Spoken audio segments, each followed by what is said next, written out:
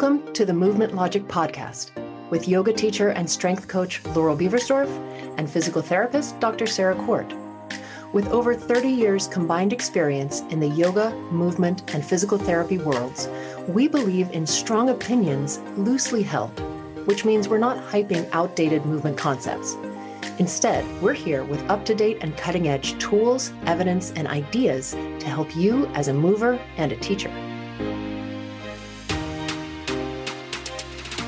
Welcome to episode 18 of the Movement Logic Podcast. I'm Laurel Beversdorf, and I'm here with my co-host, Dr. Sarah Court. Today, we're talking about teaching private clients and how to like it. Yes, you heard that correctly, how to like it. Now, maybe you are a private teacher of some kind, and you already love teaching privates, and you're like, what's not to like? In which case, you have nothing to learn from this episode, and you can go ahead and turn it off right now and find something else to do with your day.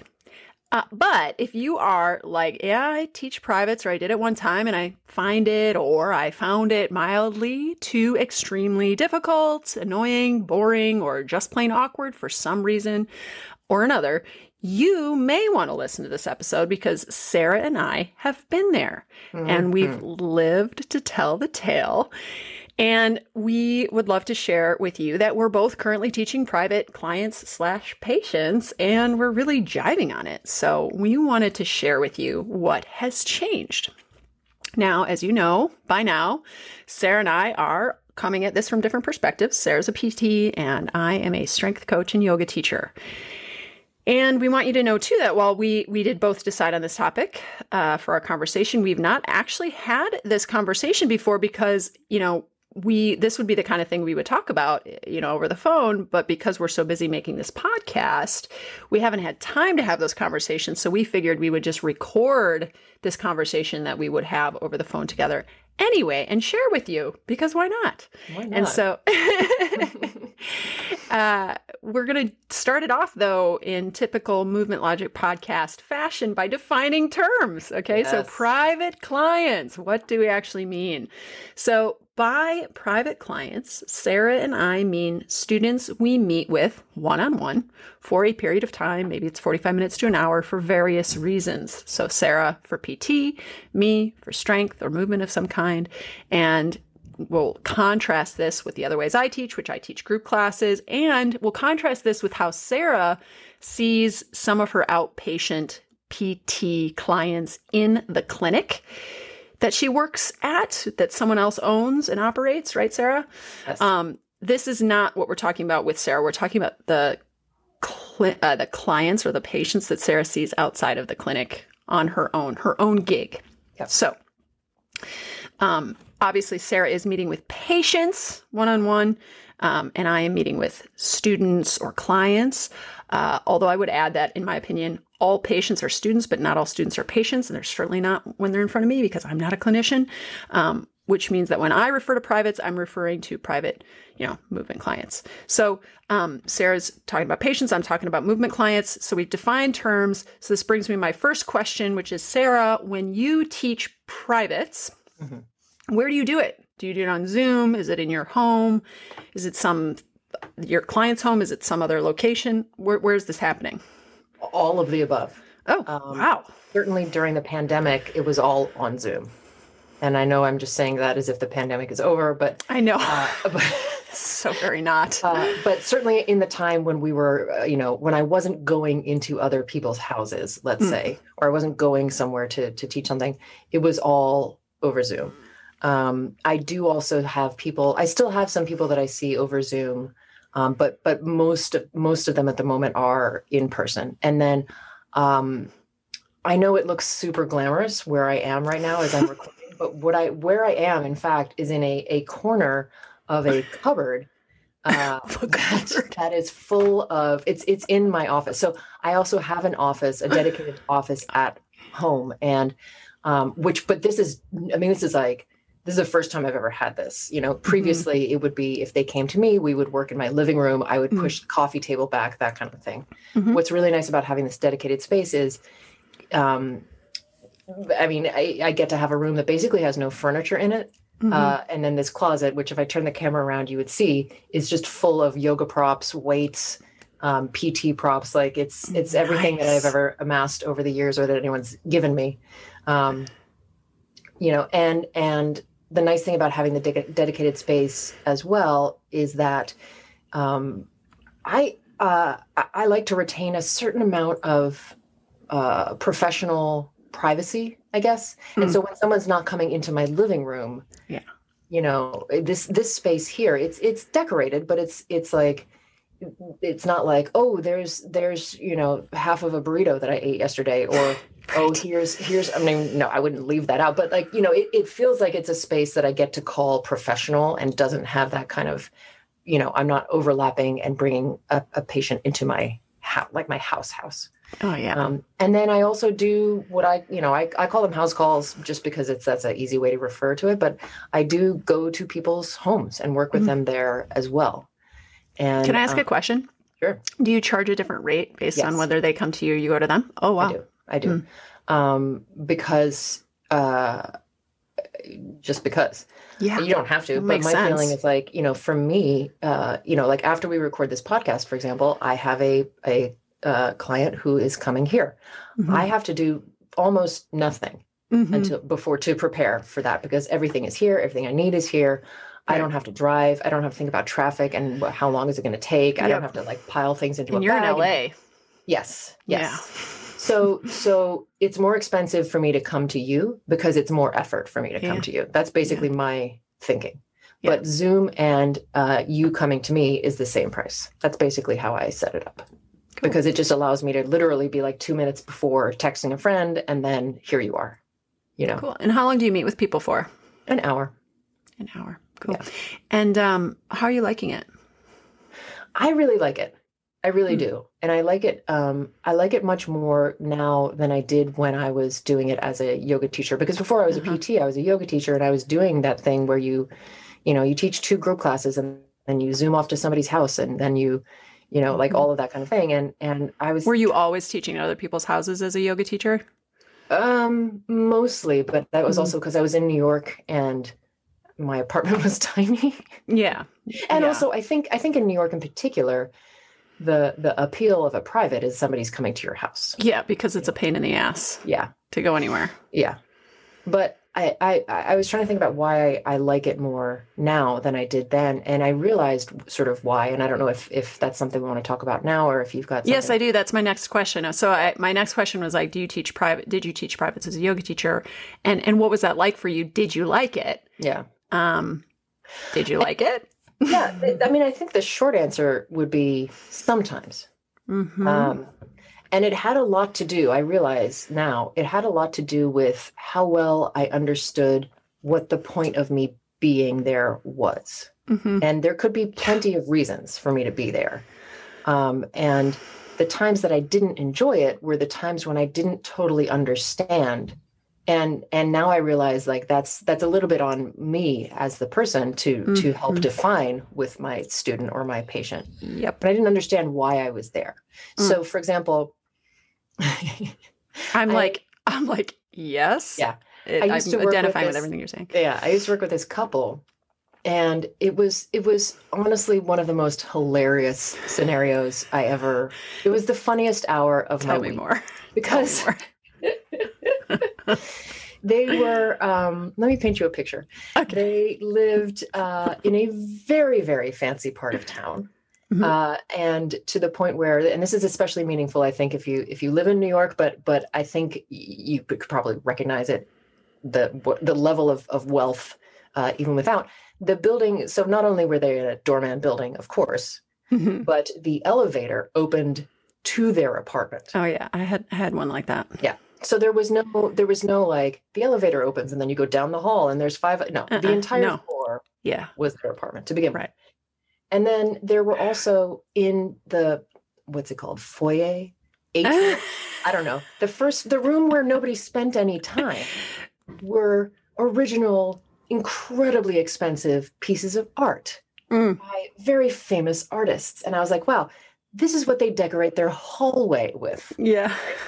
That'd be how I pay for my college tuition. I mean, my God. Yeah. So, and they were both perfectly nice people. They were nice to me. They were never rude to me. Nothing negative ever happened.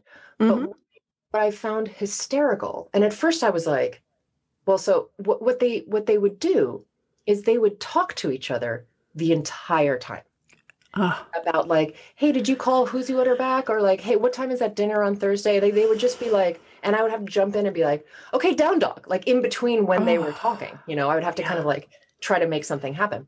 And at first I was very frustrated and I didn't like it because I was like, I can do way more than just yell things out and kind of stretch. Like I could really teach these people how to feel better physically or what they need to be working on. Like I was like, this is a waste of my time.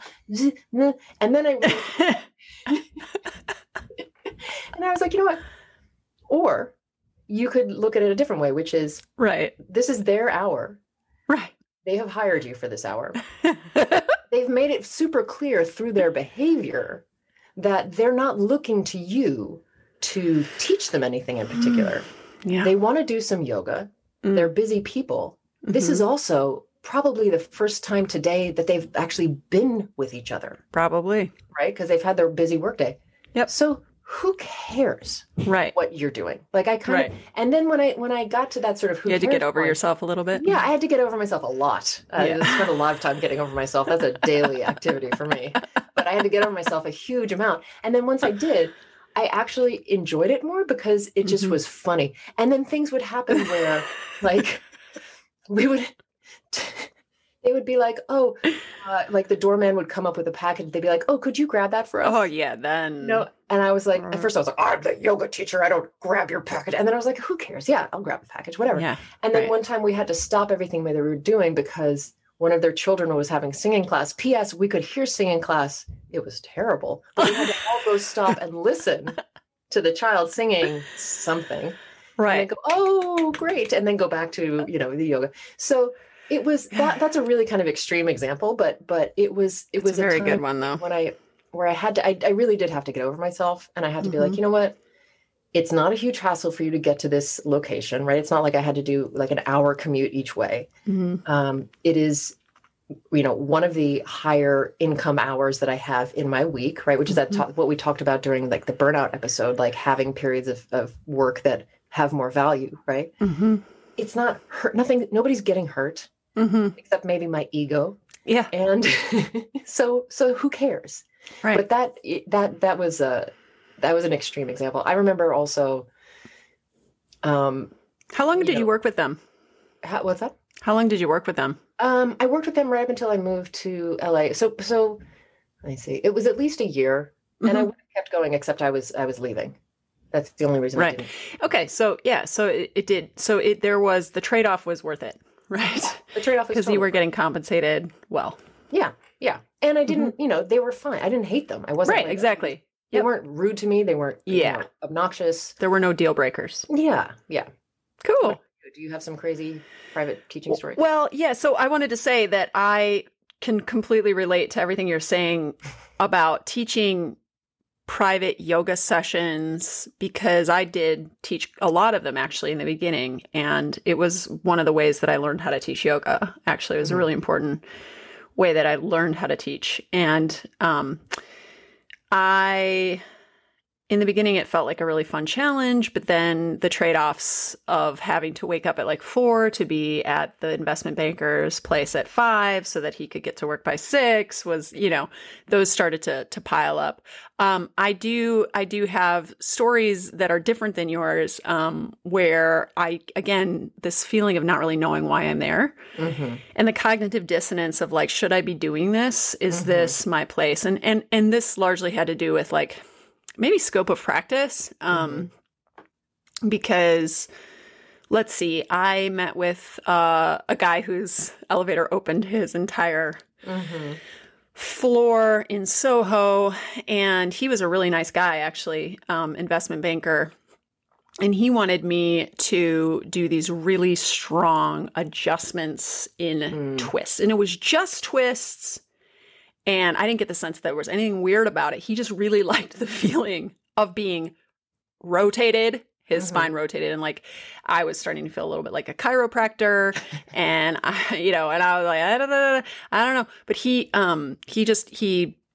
that's what he wanted. That was sort of what we did. Every single session was like, I want to do deep twists, and I was like, in my mind at that point, first starting out, probably my first or second year of teaching, had no frame of reference for like how I should feel about that. On one hand, I was like, twists are good. On the other hand, I was like, I was not trained to do really strong hands-on adjustments, and I did not believe in them as beneficial at that stage. I know some 200-hour, 300-hour trainees are brought up doing those right off the bat and like really relying heavily on like that as a teaching tool. I did not. I rarely touched my students. And if I did, it was more like awareness, like, just light touch, not manual adjustments. But I got really good at doing them on him. like I was like, I'm like, I feel like I'm what was the style of yoga you did for a while? Jiva Mukti. I was like, I'm like Jiva Mukti level rotating this guy's spine right now. And so that, I don't know what happened and why we stopped meeting. It was something that it kind of fizzled out. A lot of my private clients just sort of fizzled out. Yeah. I have to say I'm lucky. I never had like weird, mean, disrespectful clients. I had another client. He was an Argentinian doctor working out of like some hospital in New York, and his English was sometimes a challenge to communicate with him. And so that was a part of what was difficult. But then the other thing that was a little bit difficult was he had back pain, and so he wanted help with that. And we were doing yoga, but there was such a limited repertoire of poses that I was capable of helping him with. And then at the same, he's a doctor, right? I can't remember what kind of doctor he was. I think he might have been an orthopedic doctor, but don't quote me on that. I'm not sure. He might have also been a neurologist. So who knows? I can't remember, but he, was looking to me as a yoga teacher, as a doctor, looking to me to help him with his back pain, which is so interesting. And some days, like what I would help him be able to do would help him. And so other days he would say, yeah, last session was too much and I was in pain yesterday. And it's like, I was just like, oh my God, I don't even know what should I be doing right now. And of course, like, I wanted the experience and I wanted the money. And so I probably should have, I don't know what I should have done, honestly. Like, it's hard to say in the moment, and it's hard to remember exactly everything that was exchanged and everything that was happening. But it did seem like he was not too concerned about it. That's the thing. It's like, he was just sort of like, yeah, this is the way it always is. Like, I just have back pain. And sometimes it has nothing to do with your session. And then other times, like, it seems like it does have something to do with your session.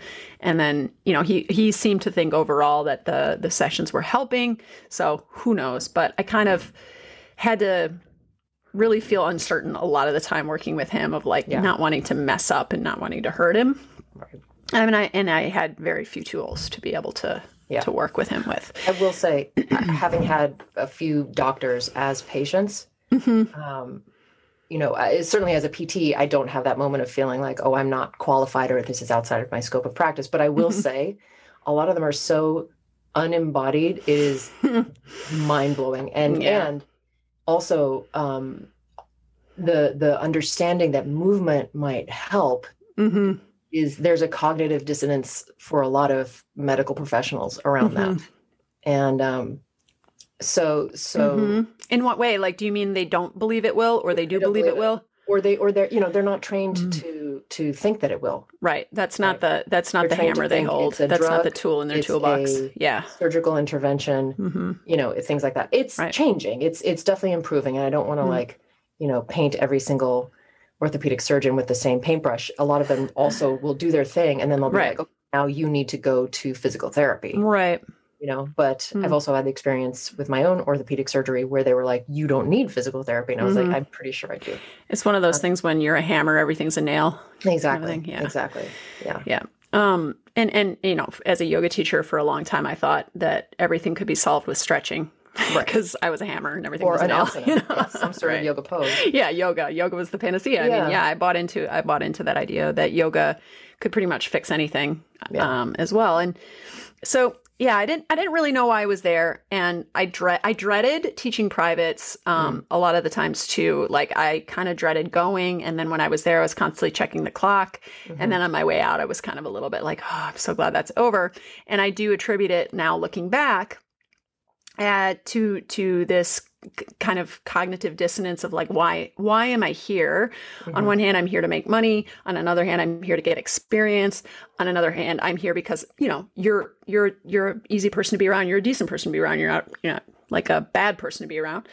And then also, like, I don't really know what I'm doing, where we're going with this day to day, what we're even going to work on. I'm not sure how you're going to feel when I arrive, and like what this is going to require of me. Yeah.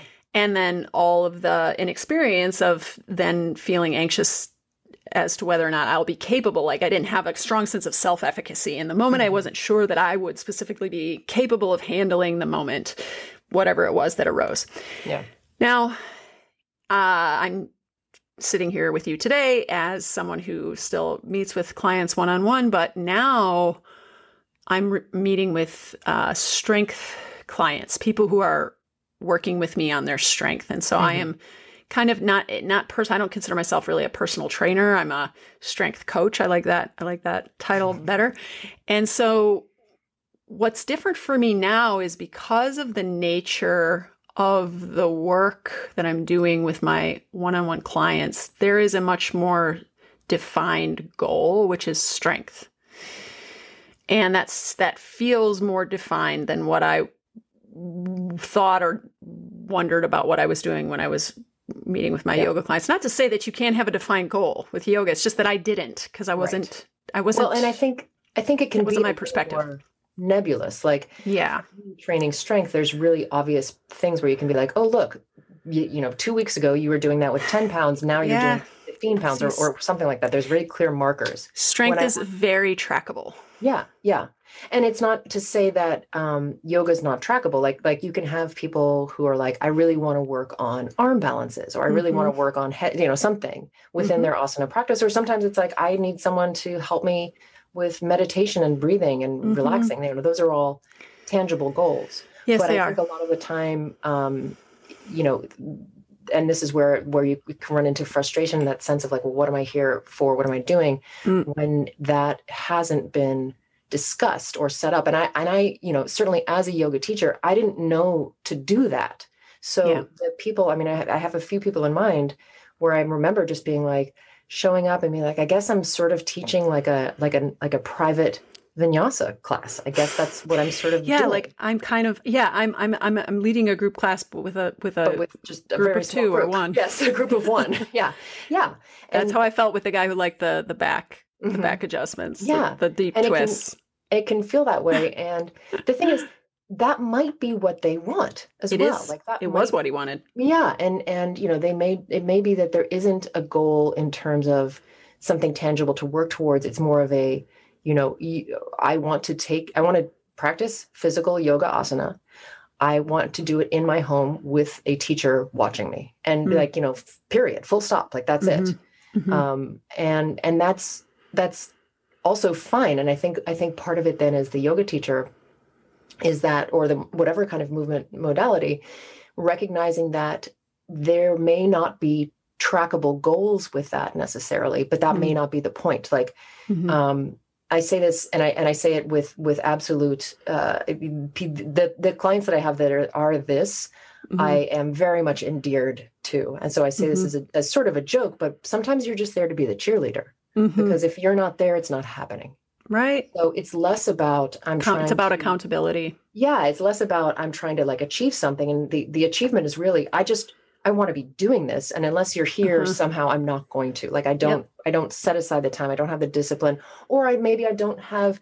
It's a lot to know until you're a yoga teacher.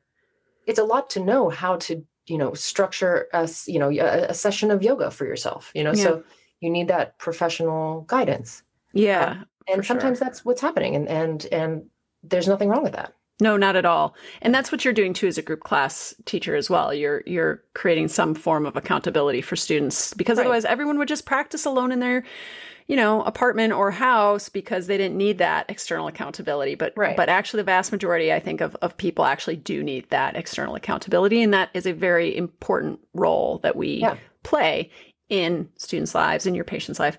But I have to say, now that I'm facilitating these privates that revolve around building strength, I love it. Mm-hmm. I love it. And I love it because, and this is just based on like the content of what I'm teaching, but I love it for other reasons too, which I'll get into, which are more actually business related. Mm-hmm. But what I love about teaching strength is that when you're working on strength, you're actually repeating a lot of the same things time after time after time to progressively overload them. So I'm not doing a whole new repertoire of movements. Mm-hmm. I have in my Google spreadsheet the movements that they did last week, and there might be slight changes to those exercises, but I know exactly what they did, and I know exactly how much they did, how much they lifted, how many reps they did. I know exactly how hard they felt they were working after each set. And so I open that up, and I open up Zoom, and looking at that, and then they come on like 5 minutes later, and I'm like, okay, I know what we're going to be working on today. And then I'm able to be like completely 100% present with what it is that they are doing and adjust from there, because I don't have in my head like what's coming next, which I was the type of yoga teacher which would come to class with a rough idea of what I was going to teach. And with privates, part of the benefit of any private strength, yoga, Pilates, whatever it is, that you are going to often have to adjust your plan based on what the student needs. And that's what they're paying for. They're paying for you to be able to respond to them and them only in the moment, day by day, according to what they need. But with strength, because I don't have to be thinking about what's coming next, like I would when I was teaching group classes and one-on-ones of like, okay, this person, generally this is what we work on, but how am I going to structure the session and how can I make it a little bit different and a little bit more whatever that they need. With strength, it's like all written out for me. And then I feel like I just have more space to relate and more space to be present and pay attention and I'm also not talking the whole time. Okay. Because when you're leading someone through, you're not necessarily talking the whole time, but pose by pose by pose, there is kind of a walking them into the pose and having them be in the pose and bringing them out of the pose and taking them into the next pose. And these like before the pose, in the pose, after the pose requires words. But with something like strength, where it's largely reps and sets based, you teach the exercise, you reinforce some of the main cues, you maybe give a little feedback, but otherwise they're working, and you might count for them a little bit. You might remind them of tempo or breath, but there's more space to not be talking and more space to be watching. Then there's the rest periods where you can have a conversation with them. Like, you need to rest for a minute before we do the next set. So you looking forward to your vacation? Right. That your doggy's, here rooting you on, or, things about their life, or also like just filling in some of the gaps maybe in their understanding about why they're doing what they're doing, talking a little bit about last session and what you're seeing now and like progress, and like relaying back to them, reflecting back to them what you're seeing and reinforcing those positive changes that are occurring. Like, there's more space for all of that. And that is what feels to me, that interpersonal connection that I'm able to make, there's more space for that, is what feels and makes it so much more rewarding to me. And so I look forward to the sessions, and I enjoy teaching them. I feel good before, during, and after. So it's kind of cool what I've been able to, learn, and kind of reflecting back on when I was teaching yoga now, and how if I were to go back to teaching yoga privately, which I don't actually currently, I'm not taking on private yoga students. I'm only taking on private strength students. That's a decision I made. I was like, this is kind of just what I want to do right now, one-on-one. But if I were to go back to teach yoga, how would I do it differently is, something that I'm thinking about. I was like, I would probably take a completely different approach to this. I'm not sure what it would look like, but having this plan and knowing that we're kind of together going in a particular direction is very fulfilling to me. Absolutely. And what you're describing, the not the content necessarily, but the format of the hour is honestly kind of identical to what I'm doing in the clinic for sure, but also with my private physical therapy students, because we also have a goal, and the goal is, sometimes the goal is getting stronger, but sometimes it's, or it's a sort of like general concept, like I want to have better balance. But sometimes it is, I have ankle pain, I have knee pain, and the goal is about getting them out of pain and getting them back to whatever the activity is. And so it's that same thing where it's like, there'll be periods of time where I'm having them show me an exercise or demonstrate their homework. And I'm not talking much during it because a lot of time I want to just see them do it without me telling them what to do. So I know where we need to adjust. Right. Yeah. So it is nice to have those periods of time where it's not that you're not working, but you're not outputting anything. You're allowed to just have some time to observe. Also then, the sort of time when I get to talk to them would either be in a rest period. That typically happens more in the clinic, or, I do a fair amount of manual therapy. And so, as I'm doing manual therapy on someone, generally speaking, I'm not, they don't have to do anything. I might be commenting on what we're sort of finding in their body, but that's a time when I can be like, oh, so what'd you do this last weekend? Or do you have any plans coming up? Or, tell me about that concert you went to, or things like that. And you get to have that relationship build in those moments. Yeah. And the other thing about strength training is that it's unlike yoga. If you're like lying down on your back and stretching your hamstrings, or, kind of just doing a more passive stretch, that there is space in a student. Oftentimes there is, if they're not brand new to yoga, to like want to chat you up a little bit. But with strength training, they're not chatting me up while they're doing their reps and sets. They're focusing on lifting the weight because it's actually pretty effortful. Right. And so there's this clear delineation between we're working and now we're talking because we're resting. Right. This is the space for rest. And I'm keeping my eye on the clock and I'm chatting them up. And then I'm like, okay, let's pick up the weight again. Let's do another set. Right.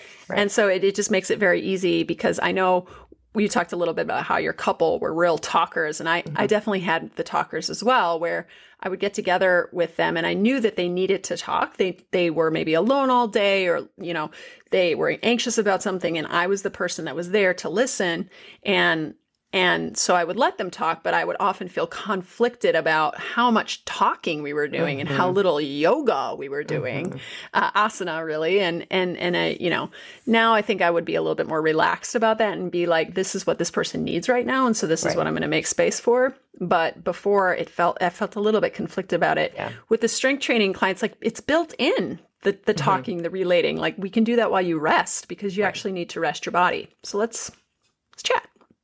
Or not. Let's not chat. Why don't you get a drink of water and go to the bathroom? I still, even with private patients that I work with, or patients in the clinic, there'll be times I'll recognize like, okay, this person's a talker, and part of the conflict that happens for me in that scenario is if they are expecting some amount of results. If we're trying to change something, but they're spending so much time talking that we don't actually get to do very much. And then they're like, well, why am I not getting better? So they're, I have learned, and I remember because I did a lot of like shadowing and stuff, before becoming a PT. I remember watching this other PT just straight up interrupt her client the entire session. And I was like, oh, that's so rude. And then I started realizing, like, sometimes you actually absolutely have to. And people are talking just because they're talking. And literally, it's like the moment they take a breath, you're like, okay, let's lie down on your back. You're going to do. And you have to just like change what's happening, Yep. This episode is brought to you by Movement Logic, a library of evidence-based movement therapy tutorials to help your students who are in pain and looking to you for help. What most movement teachers need are critical thinking skills to be able to respond to their students' needs in the moment. But let's face it, whether it's a private client or a student after class, questions about what to do about pain and discomfort can be challenging to address for a movement teacher. However, it's possible to be able to address students' needs skillfully using evidence-based reasoning and tools, all while staying within scope of practice. This happens by becoming anatomically and biomechanically informed, gaining a deeper understanding around pain science, and acquiring a diverse set of teaching tools that you can apply immediately. With Movement Logic, you will do just that, all while building a foundation of critical thinking skills to reach a broader clientele. Want a free peek of what you'll learn in our tutorials? Right now on our website homepage at www.movementlogictutorials.com, you can sign up for our email list to receive updates on course sales and discounts. When you do, you'll also receive 4 free pelvic floor videos that take a movement-based approach to working with clients with an array of pelvic floor concerns. Within these videos, we help you understand specifically how the movement or breathing exercise can influence awareness of and connection to the pelvic floor specifically, as well as many other structures it directly influences. Go to movementlogictutorials.com, enter your first name and email address, and get 4 free pelvic floor videos. And now, back to our episode. And so I became much more willing to do that and not be concerned that they're going to be like mad at me because you wanted to tell me this story or something, But some of it is, and I think again that comes with experience and time. But some of it is recognizing, if you're teaching a session as a yoga teacher privately, if this person doesn't have massive goals, it may not be such a big deal to let them talk. If you're trying to achieve something, then you might have to say something like, okay, so let's take this next chunk of time and really just focus on, your whatever, practicing this pose or something. And I'm going to give you some cues and kind of like take the reins back a little bit. Yeah. Because if this is truly a goal, we only have so much time to work toward it. And I don't want you to then get mad at me that the goal's not happening when it's not happening because you're spending half of the session talking. Yeah. Can we talk a little bit about all the work that goes into private sessions, private clients that doesn't really have to do with the in-session work, but the scheduling and the, maybe when you first start working with a client, like the lead up that goes into kind of figuring out what they want, their goals, their needs, their interests, their dislikes, their injuries, things like that. And like, what did that look like? And now what does it look like? Is there a difference between the way that you conduct the admin, for lack of a better word, you manage your schedule and work with that? There's a huge difference. Okay. Part of the difference. Does it have anything to do with why you now like teaching privates and why you maybe didn't? This difference? It partly does because one of the differences now is a lot of the admin is automated. So it's much easier for me in that sense. Yeah. When I was teaching privates, it was, the 2006, 7, 8, somewhere in there, where the software did not exist that I use now. So I didn't have the opportunity. So, a lot of the admin of it was, okay, well, am I selling like class packs for private? And if so, collecting the money for that ahead of time. And in what format is that money coming? And am I asking for the money to come in a format that maybe I don't have to announce all of on my taxes? What? And scheduling, am I tracking their schedule for them? Do they have a set time and day? If they don't, because they travel all the time, do I have to be sending them emails to be like, hey, did you want to do something this week? All of that kind of stuff. So the baseline of it was much more work, just sort of like chasing up kind of work. Right. And the big difference now is that I use an online scheduler that allows me to, when somebody, so usually I get emails from people through my website being like, hey, I want to do a private session. How do I do it? And I have a pre-written email response. Yep. Written? Copy paste? Written. Yeah, sure. So, copy paste with like a few word changes, Yeah.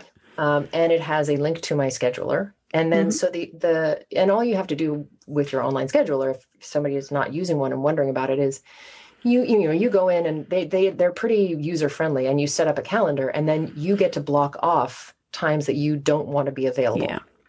And so sometimes it takes a little bit of tracking of that, like if things change or or whatever. And I've certainly had some bloopers where somebody's booked something and I'm like, oh, I am not available. But for the most part, it's pretty straightforward. Yeah. But especially the thing that I like about it is you can set up, for me, it's a clinical intake form. And, liability and all that kind of stuff. But you could set up just like information that you wanted to know about the person. Like if you were teaching yoga, like for me, there's questions, like medical questions that I put on there. But it doesn't have to be that. And the other part that I love about it is they cannot book a session without paying for it in advance. Yeah. And so then I'm not chasing people for money. Yeah. They've paid already. I'm very clear about what my cancellation policy is. Mm-hmm. I'm very clear. I also, the other thing that I love is you can say how, like, for example, right now for me, it's 9 o'clock in the morning. There is no opportunity for someone to try and book a session with me at 7 o'clock tomorrow morning, because I say, like, it can't be less than, 24 hours or 48 hours or something. Yeah. So you don't get these like surprise attack, things. Yeah, Which also you can create buffers. Like you can't book with me within the same week. It will always be the following week, and no more than 2 months out. Yeah, 3 months out. Yeah, like I used to have a client that would text me at 10 o'clock at night and be like, 6 a.m. tomorrow, and I'd be like, yeah, I guess I'll leave the bar right now, or whatever. So it automates a lot of those things, and I rely on it pretty much exclusively. Yeah. And so that's a huge game changer, and it just makes everything much, much easier. I'm not chasing people for money. I'm not chasing them to try to schedule them. I'm paid in advance. I have already decided, and there's times when I just block off entire weeks where I'm like, you know what, I'm working on some other project. I'm not available. So it's a much easier way to create boundaries and then not have to have, like, entire conversations with people where it's like, well, are you free here? Here are my windows. What are your windows? Like, it's just like, here, put yourself in wherever you want. Yep. I have this superpower that I've developed between then and now that has made it very easy for me to book and schedule my clients and keep them on a regular schedule. And her name is Christy Ann. Mm-hmm. Mm-hmm. Her name is Christy Ann. So I have a virtual assistant, and she is fantastic. And she is not me, and she is not me. So there are two not me's I'm referring to that make her incredible at booking private clients. So first of all, people reach out to me in all the same avenues they probably reach out to you online via the various social media networks and email and website and things like that. And then I confirm with them a time. I do have an online scheduler. Sometimes because if they seem like their inquiry is a little bit like, I might want to try private, then I just link them to the private page on my website, where they can read the instructions for signing up for privates, which involves using my online scheduler. But a lot of times people, when they reach out to me, have a very specific idea of what they want, and they seem committed. And so we'll just discuss a time that would work for us both. And then I hand that person over to Christy Ann. So Christy Ann does the invoice. She does the needs analysis if it's a new client. So they get this Google document or this Google form that they fill out.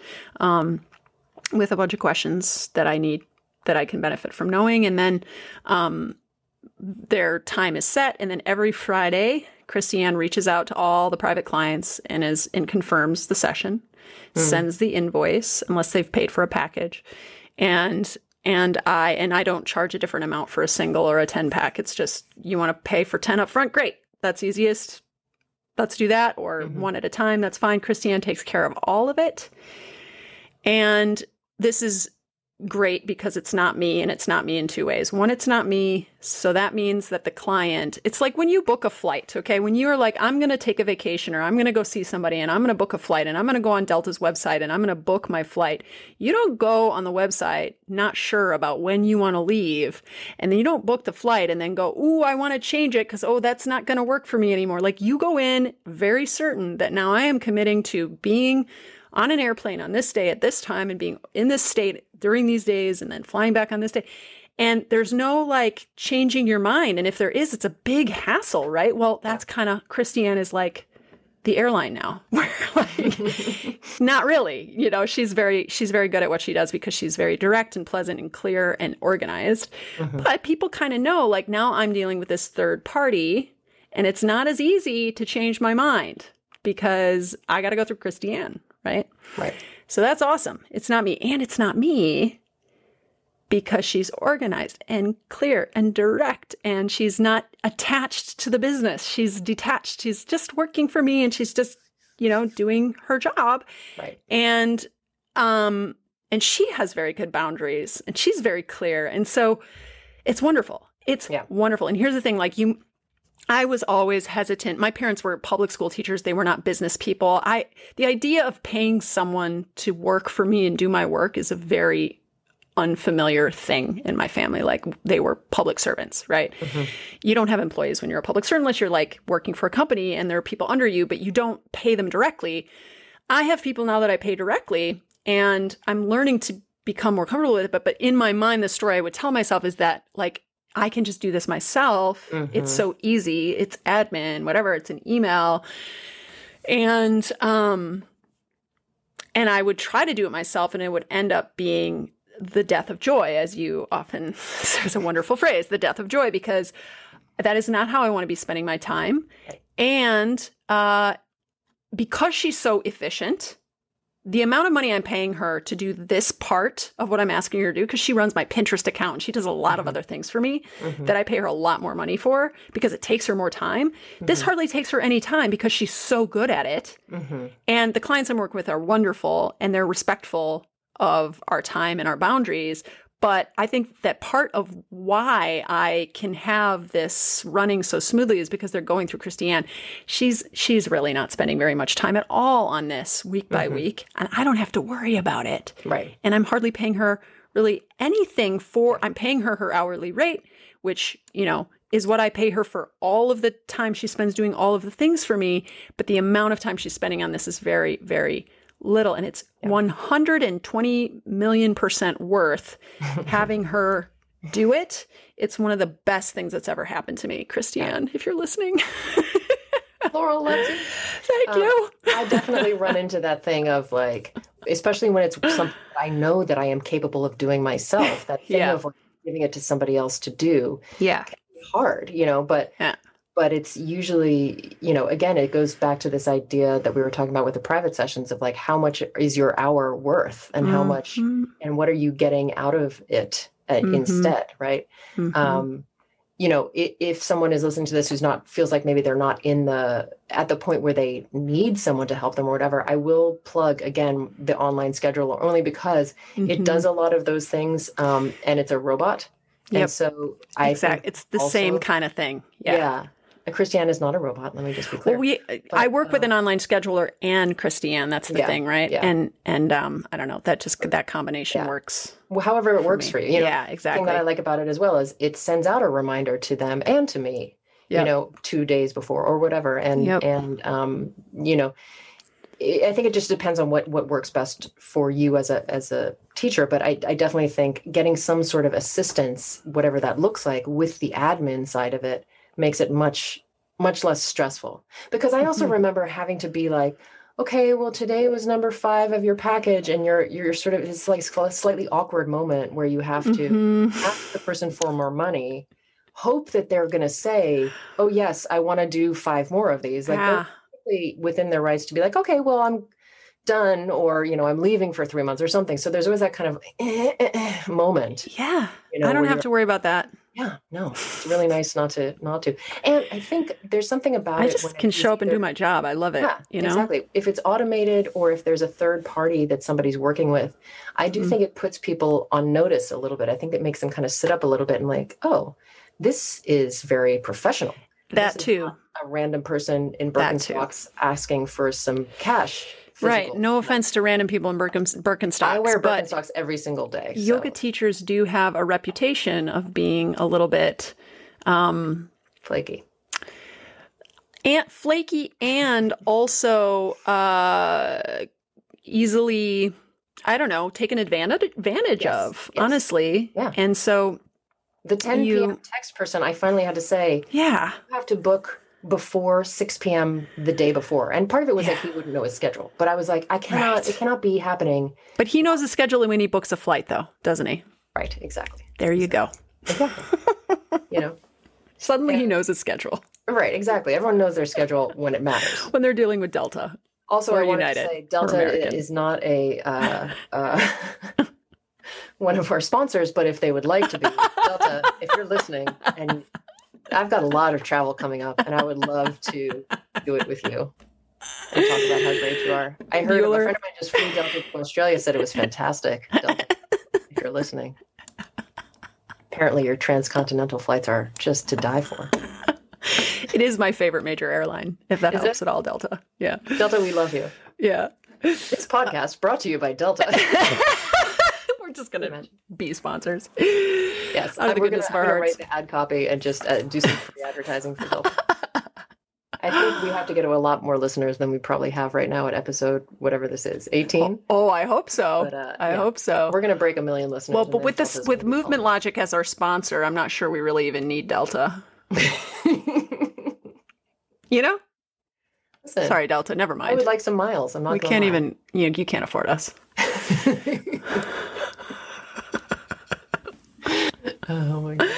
Okay. Now we've talked about a lot of stuff, all anecdotal. Of course, this is all just us spitballing and sharing our personal experiences. But I'm wondering if we could list and summarize some of our top pet peeves / reasons we weren't big fans of teaching privates before.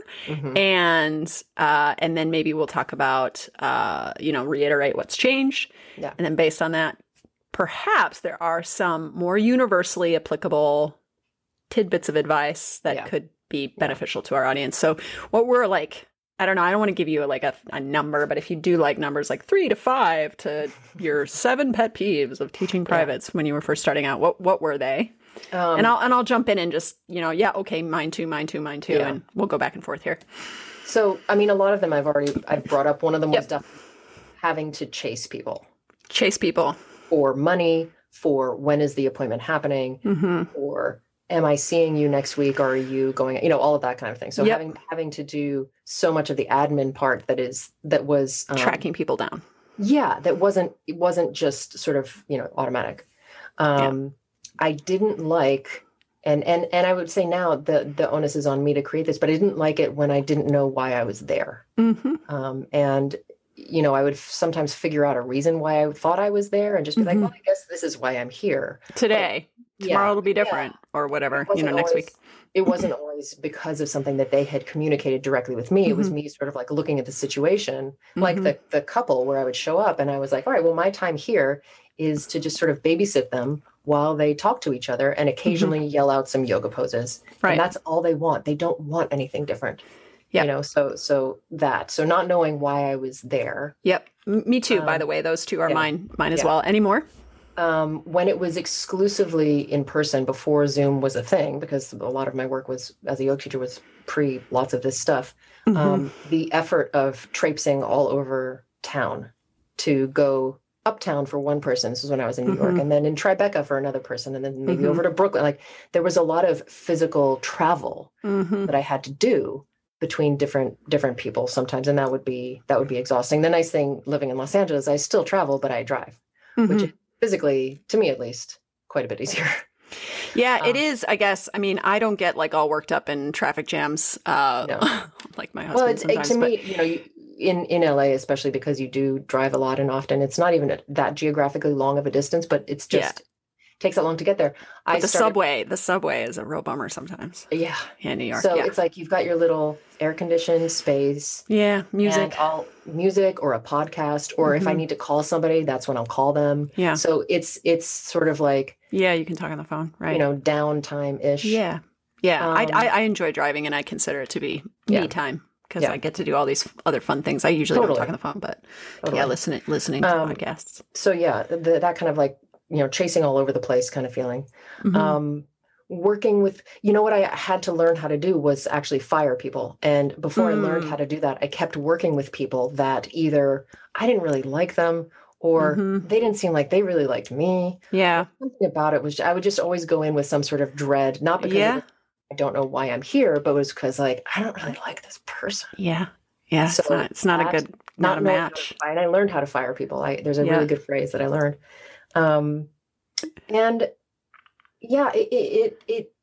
You learned your no, right? I learned how to say no. But I think those are, so maybe those four were my top. Yeah. I share all of them. And I will add that I know what I'm not there to do so much better, which is I'm not there to travel to you and you're not going to travel to me. We're going to do this on Zoom. At least that's where I am right now. I have like people in my neighborhood here, like kind of asking me what I do. And then they're like, oh, maybe we should. And in my head, I'm like, no, not yet. I'm not ready. I like my Zoom. I like my Zoom one-on-ones. And I'm not there. Then of course I'm not there to do, if I did start teaching in person, like I wouldn't probably be there to do like strong hands-on adjustments, right? Because that's not what I'm there to do. And I'm also, I'm not there to teach anything other than strength right now. Anything that doesn't involve picking up something heavy for the purpose of getting stronger. And so, yes, I do actually teach yoga sessions to my strength clients when they're tired and they don't want to do strength. Like, not to say that I refuse to teach mobility or yoga. It's just that the larger arc of why we're meeting is to work on strength. And that feels really good to me. So those 5 things are the pet peeves that we've addressed and that we've shifted, and we've come to like teaching privates. I guess what we could say to teachers as you are meeting with your private clients, to just have in mind that the client needs you just like you need them, and that you have a say and you have a lot of control over what your work looks like and what it doesn't look like. And you can learn your no's, right? You learn your yeses and you learn your no's. And there's a lot to be said for figuring out how to make that admin virtually disappear, because it does not have to be a huge time suck. And if it is turning into a huge time suck, that's actually a red flag that the boundaries are clearly not clear enough. You may need to fire somebody. You may need to hire somebody. You may need to reevaluate your own boundaries, because that really should not be a thing that you have to worry about too frequently. Right. So yeah, cool. Awesome. I would agree. The admin really should be automated, either with something like a website or with a person. At this point, we have the technology, right? So that you can set yourself up like that. Yeah. And I'll want to add 2 more things. One is that when someone approaches me for privates, I'm listening for whether or not I want to work with them, probably as much as they're listening for whether or not they want to work with me. And so I'm paying attention to, right, if I write a really thoughtful, long, lengthy response to one of their questions and then I don't hear from them for 5 days, that says a lot to me. Yes. About their level of commitment and interest. Yep. And so I'm just not going to give them a lot of my attention and energy, potentially, and that feels really good. It's like, okay, this is one less thing I actually now have to worry about, because they've kind of shown me their level of interest and their intentions here. To a certain extent, it's not like I've completely written them off, but that means that communicates something to me. And then the other thing is that, oh shoot, I lost my train of thought. So it's, I'm listening for whether I want to work with them. The setup for beginning to work with someone is such an important time. And I am very happy now that includes sharing with them this Google form that asks them a ton of questions and invites them to go into a lot of detail, for example, about their history with exercise. And like, what did you like doing? What did you not like doing? Do you have any injuries that you are concerned about working with? Any pain, aches and pains, things like that? And like, what's the equipment you have? List all of it. Tell me everything you have. Where are we going to be meeting? And all of these things like up front, to get all of that information up front and to then very thoughtfully start to project out, like, what am I going to be doing with this person, and how should we begin, and how can we progress within their means? It's just been a game changer. So that's another little thing that, I kind of was just stepping in flying blind in the beginning, teaching privates. And now I can't even imagine doing that. No way. And it saves everybody a ton of time for them to fill out that form, me to read it, and then we're not beginning, either one of us at the very beginning, like, now I already know quite a bit about you and have a really good idea of how to start well, how to begin well. And beginning well is, I think, really important. So I recently had a new private patient that I've started working with, and We sometimes with people, if it's, and this is strictly because sometimes their medical conditions are more complicated, they may want to talk on the phone with me beforehand, things like that. And I'm happy to do that.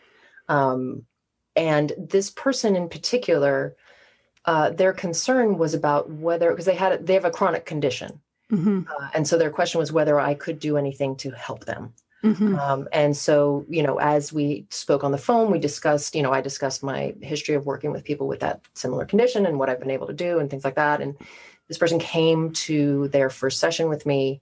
And I will sort of break into my one thought and have a sub thought about it, which is absolutely yes to the getting the information ahead of time. But then also what I typically do in that first session is say, this session is for learning what you need, starting to make the plan. So we may be doing more information gathering this first session, and follow-up sessions, we're just going to jump right into the work because I already know where we need to go, or have a sense of where we need to go. It's amazing what the second session can be after the first session. Totally. But I think especially if you set up the expectations for that first session, the person's not like, well, why didn't I do more?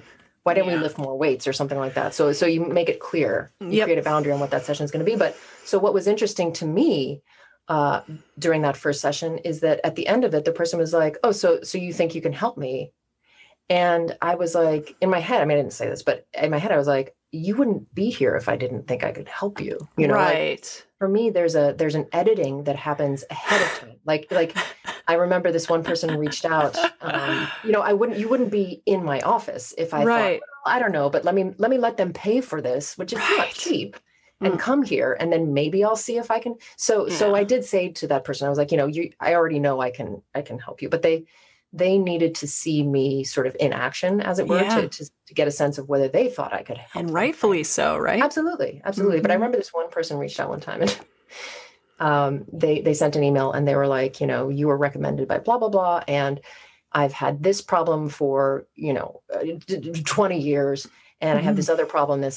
And I see an acupuncturist, and I go to my chiropractor, and I have another PT, and I get a massage every week, and I do you think you could help me?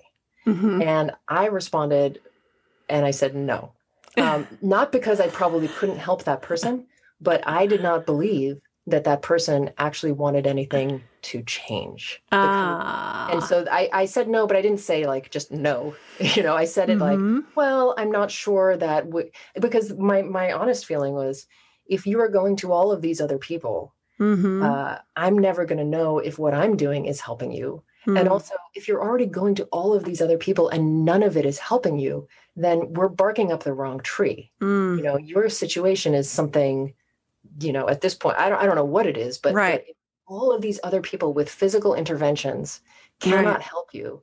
Yeah. Why am I? And I kind of got the feeling, because sometimes people do this, that they were just consuming. Yeah, they were collecting practitioners. They wanted to have an acupuncturist. They wanted to have a chiropractor and a physical therapist and a massage therapist and whatever. The staff. Yeah. And they, when I said my initial sort of no email, they responded with like, I don't want you to be afraid of like, all of this stuff that I have. And, I responded with like, I'm not afraid. I'm not afraid. I just don't want to be, I put it much more politely than this, but in my head, I was like, I have no interest in being another person that does nothing for you. Yeah. Yeah. So that's part of the learning to say no. And sometimes for me now, I'm much better at saying no before we even meet. If I have a feeling similarly, like if somebody takes a long time to get back to me, I have a feeling like they're not taking this seriously. Yep. It's not a hard no, but I'm not like being like, great, see you soon. I'm just sort of like, here's my scheduler. Goodbye forever. Yeah. And that's it reminds me of, how I will often address people who approach me with like very specific injuries / diagnoses, who want to work with me privately. And what I need to get out of the way right away is that the things we're going to be doing will not at all be me treating this condition. It will be me helping you get moving with the condition. Right. And a lot of times I don't think that's what they want me to solve the problem. Right. But I'm not. Right. You're like, that's not what I'm doing. It ain't me, babe. Yeah. And the other phrase that I learned as a way to say no, as a way to fire clients, was when I was still exclusively teaching yoga. And I this couple had been referred to me from, I think, a physical therapist, and I went to their house, and from the get-go, I was like, something's off here. Something's really weird. And I didn't exactly know what, but I just got like very weird energy. And what I realized was she wanted to be doing this, and he super did not. And he had sort of been roped into it by her. And basically what he was giving off was very like, I don't like you and I don't want to be here energy for like an hour. And I think I had 2 sessions with them. Excellent. That felt great. Yeah. And I think I had like 2 sessions with them. And then I reached out to her and I said the phrase that I learned from someone, which is, I don't think I'm the right fit for you. Yeah. So you fire them by firing yourself. Because that way you're not saying that there's brilliant, I don't like you people or something like that. Right. You're just being like, this is not a good fit for your needs. And it's not you, it's me. Exactly. It's exactly, it's not you, it's me. But that's a very polite way to get out of it. So that's a good phrase. Awesome. to be able to use. Yeah. Sweet. This, I feel, has been hopefully very helpful conversation. I know it was helpful for me, for our listeners who stayed on to listen to this episode, because they have at one point in time felt like they don't like teaching private clients. And because it is such a, I think there's just so much to gain from teaching one-on-one. Yeah. The obvious one maybe being like financially, we are actually compensated well in a one-on-one scenario compared to group class teaching. And I think there's just an enormous amount to learn from teaching privates about how to teach and how to be with people, which is probably 80% of teaching, is just learning to be a human with another human. And so I think teaching one-on-ones can make us much better teachers, much better people. And there's a lot to be learned about business and boundaries and taking your work seriously and protecting your own time and establishing healthy boundaries that could potentially teach you about how to do that in other relationships in your life as well. So I hope that what we've shared in this episode has been helpful to you, teacher, if you are listening and going, yes, I want to improve this arm of my business and get better at it. Because I feel like Sarah and I'm not perfect at it. I'm still learning. I'm always still learning, but I do feel like I have improved my ability to teach private clients on multiple levels. So this has been really interesting conversation. Thank you, Sarah, for being here with me and sharing your stories. A note to you listeners that you can check out our show notes for links to references that we mentioned in this podcast. And you can also visit the Movement Logic website, where you can get on our mailing list and be in the know about sales on our tutorials and other nerdy tidbits of information we share. Join us again next week for more Movement Logic and more of our strong opinions loosely held. Until next time. Thank you so much for listening. If you enjoyed today's episode and you want to support us, please subscribe, rate, and review on Apple, Spotify, Stitcher, or wherever you listen to podcasts. If you like to watch, head on over to our website at movementlogictutorials.com/podcast, where you can watch the video version. We'll be back in your ears next week to nerd out about movement without taking ourselves too seriously in the process.